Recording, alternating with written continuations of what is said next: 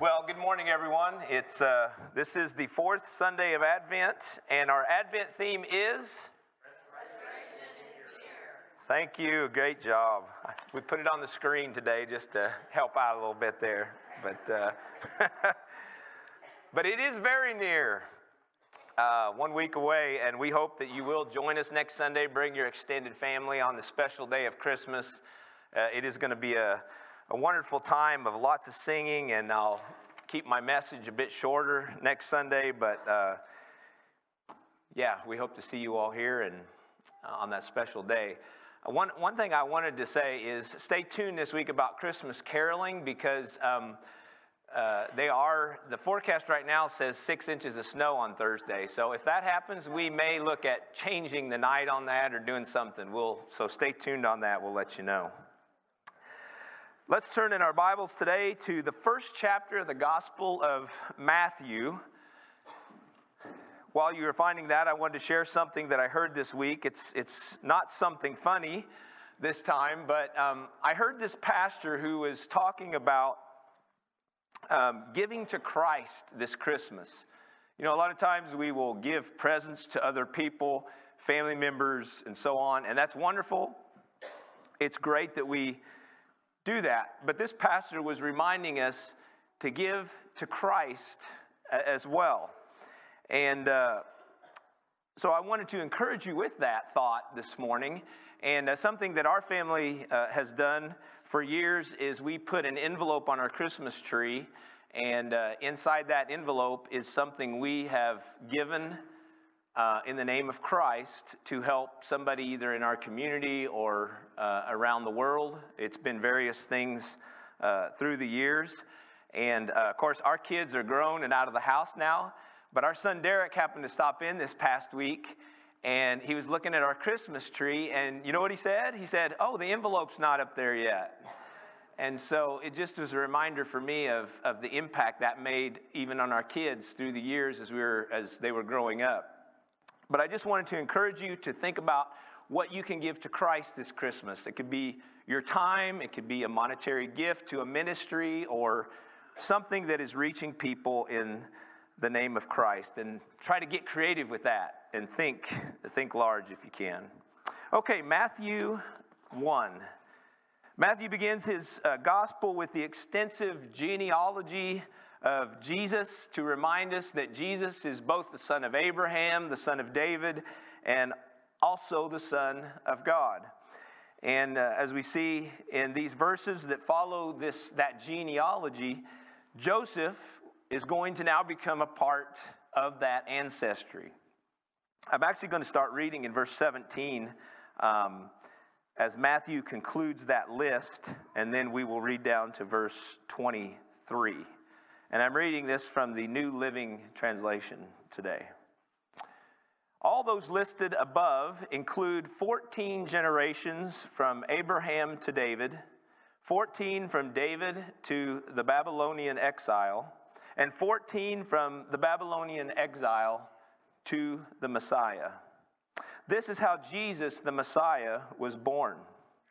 His mother Mary was engaged to be married to Joseph. But before the marriage took place, while she was still a virgin, she became pregnant through the power of the Holy Spirit. Joseph, to whom she was engaged, was a righteous man and did not want to disgrace her publicly, so he decided to break the engagement quietly. As he considered this, an angel of the Lord appeared to him in a dream. "Joseph, son of David," the angel said, "do not be afraid to take Mary as your wife, for the child within her was conceived by the Holy Spirit, and she will have a son, and you are to name him Jesus, for he will save his people from their sins." All of this occurred to fulfill the Lord's message through his prophet. "Look, the virgin will conceive a child. She will give birth to a son, and they will call him Emmanuel," which means God is with us. When Joseph woke up, he did as the angel of the Lord commanded and took Mary as his wife. As Matthew says in verse 18 here, this is how the Messiah's birth came to be. And Luke chapter 2 actually gives us the Christmas story. We heard it wonderfully portrayed there by Gloria and Kim, and it's so great that they have memorized that, and it was great to hear them share that with us this morning. But if you think about Luke chapter 2, if Luke had not written his second chapter, we would have a lot harder time visualizing what this birth of Jesus in Bethlehem actually looked like some 2,000 years ago. And I say that because the other gospel writers, Matthew, Mark, and John, they don't give us a whole lot of detail about that wonderful world-changing night that happened in Bethlehem. But Matthew does give us this story about Joseph and Mary, which is leading up to that night. And it's interesting, really, to put yourself in the shoes of Joseph here. He is engaged to Mary, which in their culture at that time was almost like being married already. It's a little different than the way we look at engagement here today. So to break off their engagement would have been really like a divorce. But what is he to do? I mean, he knows there's no way that he is physically the father, and yet he has to wonder how Mary has become pregnant. It would be interesting to know how that conversation went between Mary and Joseph when she informed him that she was pregnant by the Holy Spirit. I mean, you could almost hear Joseph saying to her, "You are what?" You're what? I mean, in Luke 1, of course, we see that part of the story where the angel Gabriel, comes to Mary and tells her what is taking place. But we don't have an account of what took place that first time that Mary tells Joseph about this supernatural occurrence within her that was beyond human logic or reasoning. You can understand the whirlwind of thoughts that Joseph must have been thinking. How can this be? Is she really telling me the truth? What should I do to protect Mary and also my own reputation? I mean, we don't see those exact verses or those exact questions in verse 19. But we are told there that Joseph is thinking about this dilemma, and he's trying to decide what to do. And then the angel comes to him in a dream. Matthew doesn't tell us if this was the angel Gabriel that visited Mary, but it very well could have been the same angel. In verses 20 through 21, the angel tells Joseph what God is up to. He basically confirms what Mary has said about the child within her being conceived by the Holy Spirit. And the angel tells him the name of the child is going to be Jesus and that he's going to save all of the people from their sins. Now, Matthew says that this occurrence was, of course, confirmed by the prophet Isaiah, which he had prophesied many years before, that a virgin was going to conceive a child and that they would call him Emmanuel, which means God with us. In verse 24, it says that Joseph did what the angel commanded and took Mary to be his wife. Even though he knew people would talk, people would judge, and people would be skeptical, that's a hard word, skeptical, there we go, about their story.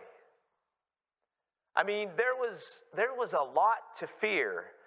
But the first thing the angel said to Joseph when he came to him in that dream was, do not be afraid. That phrase or words similar to that phrase are a common theme throughout the Bible. The Lord spoke those words often to people. Jesus spoke them often in the Gospels. We heard that in John 6 that was read earlier where Jesus comes to the disciples on the Sea of Galilee and he says, "It is I, don't be afraid."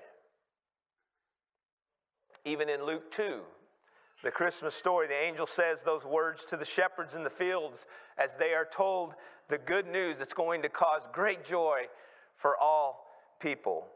It says there that the shepherds were terrified when the angel appeared. And we can understand that. We would probably be terrified as well if we were in their position. But the first words shared with them are once again, do not be afraid. I mean, we can relate, can't we?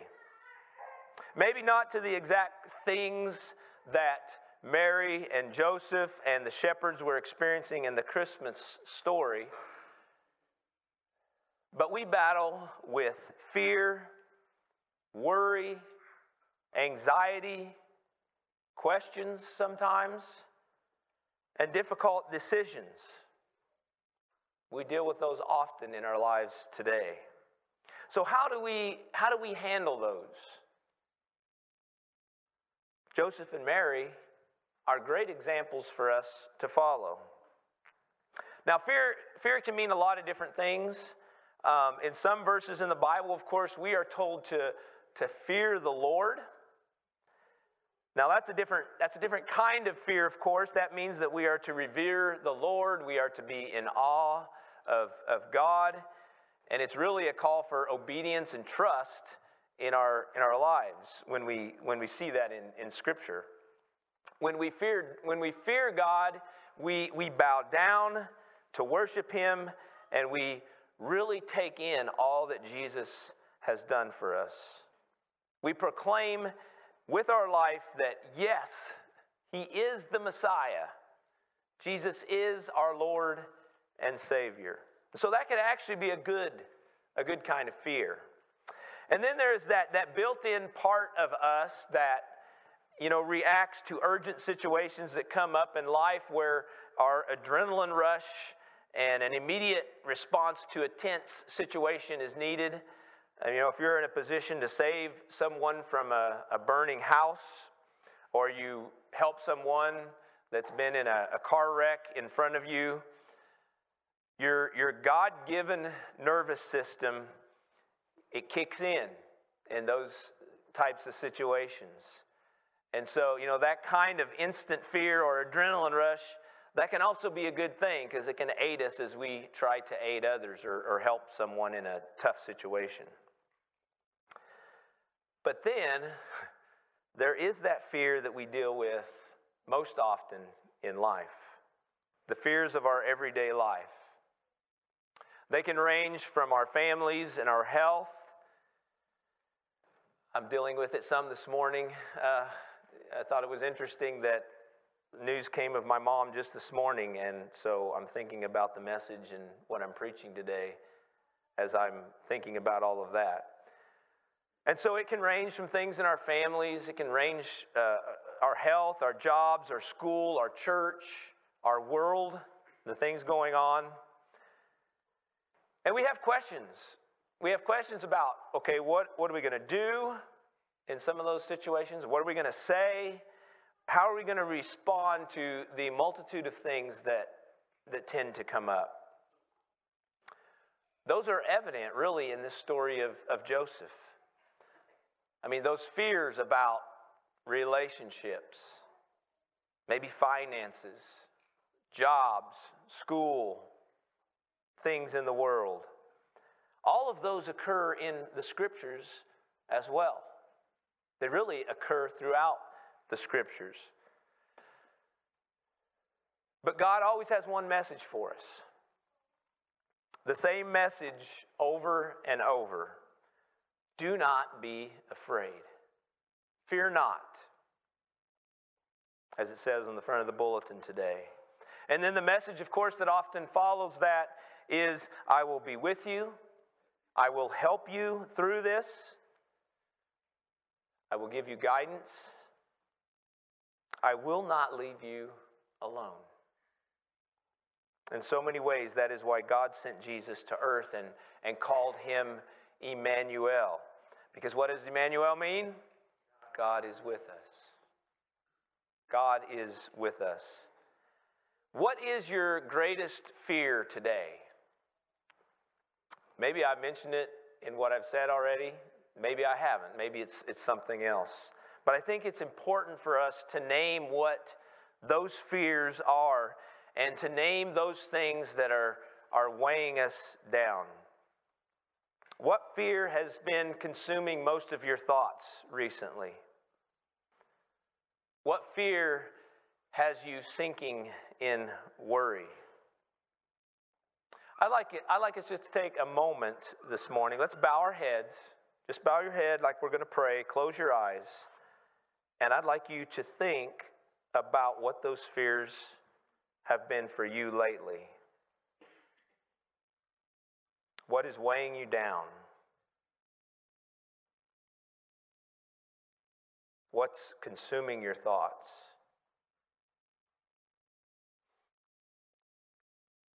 What's leading you to worry or to lose hope?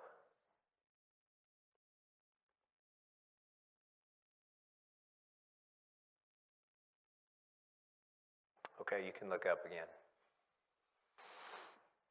As you think about those things that come to your mind, how have you been allowing your faith in Jesus to help you overcome them?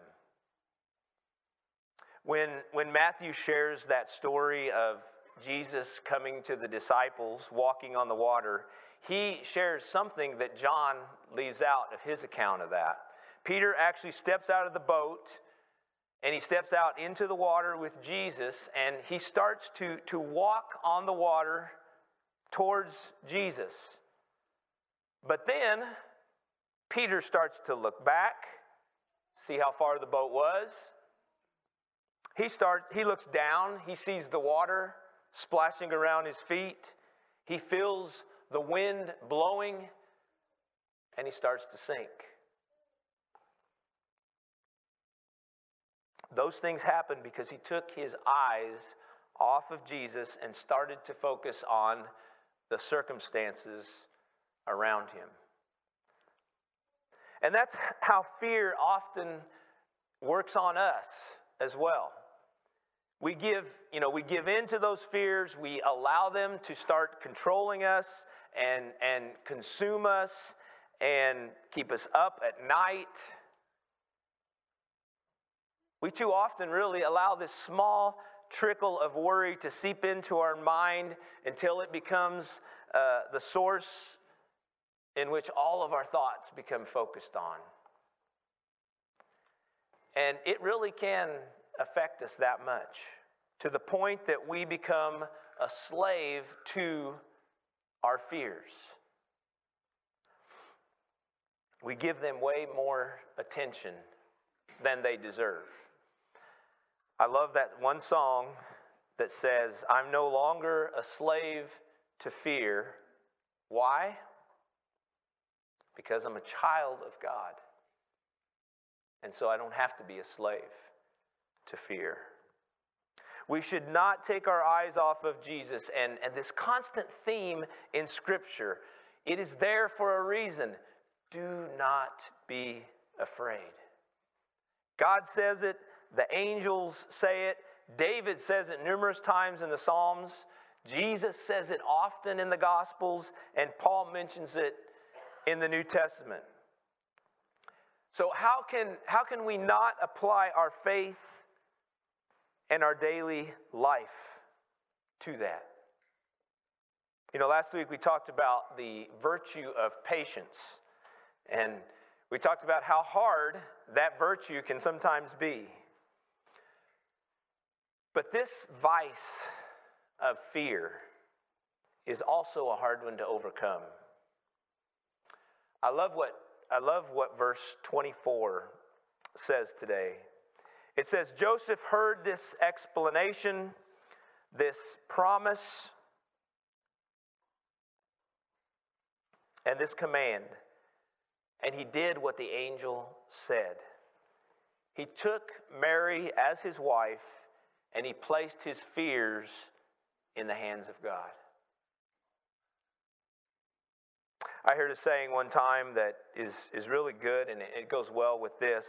It said, fear knocked at the door, faith answered, and no one was there. Pastor Tony Evans talks about this, and he gives the illustration of a young child and their parents. He was actually preaching on Psalm 23, which says, even though I walk through the darkest valley, I will fear no evil, for you are with me. He said that most of our children, of course, when they're growing up, they will go through a time in which they are scared of thunderstorms and nightmares and things that might be living under their bed or things that might be living in their closet.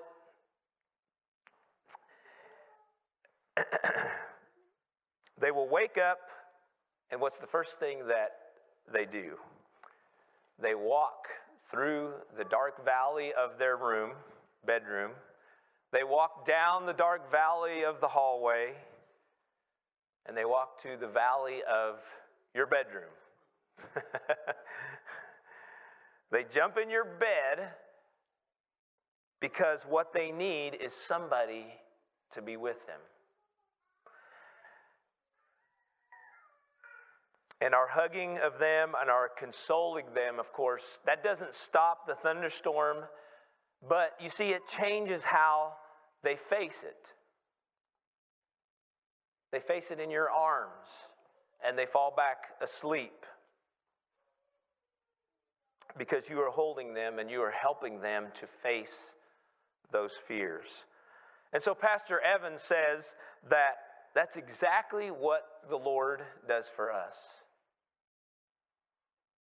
When we turn to Him and when we trust in the Lord, He will help us to face those fears and those insecurities with peace and calm.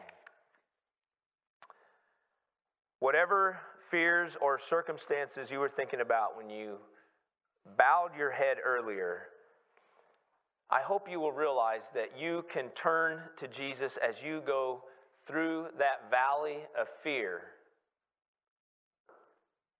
and fear no evil. He is with you, and His words are clear. Do not be afraid.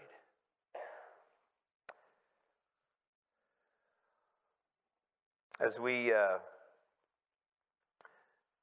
I hope as we think about this story of Joseph, the words of David and the words of Jesus and the promises that we have in Scripture, that we will get a step ahead of those fears in our life. And you know, we need to name them. We need to name what they are. We need to blame those fears for stealing our peace in life. And then we need to reclaim our faith in Jesus to calm those fears and to calm us as well. I've mentioned many of the words of Scripture this morning that help us to reclaim that, that trust in the Lord. But perhaps the most direct are those that come from God through the prophet Isaiah. We've heard many of the prophecies of Isaiah through the Advent season about the birth of our Savior Jesus that was coming. But the promise in Isaiah 41 verse 10 is one of my favorite. It says, "Don't be afraid, for I am with you. Don't be discouraged, for I am your God. I will strengthen you, and I will help you. I will hold you up with my victorious right hand." You see, we don't need to fear anything in life because God is with us. He sent Jesus to this earth to make that very clear for us. God has established a relationship with us through His Son Jesus and has given us His assurance of strength, help, and victory over fear, sin, and even death.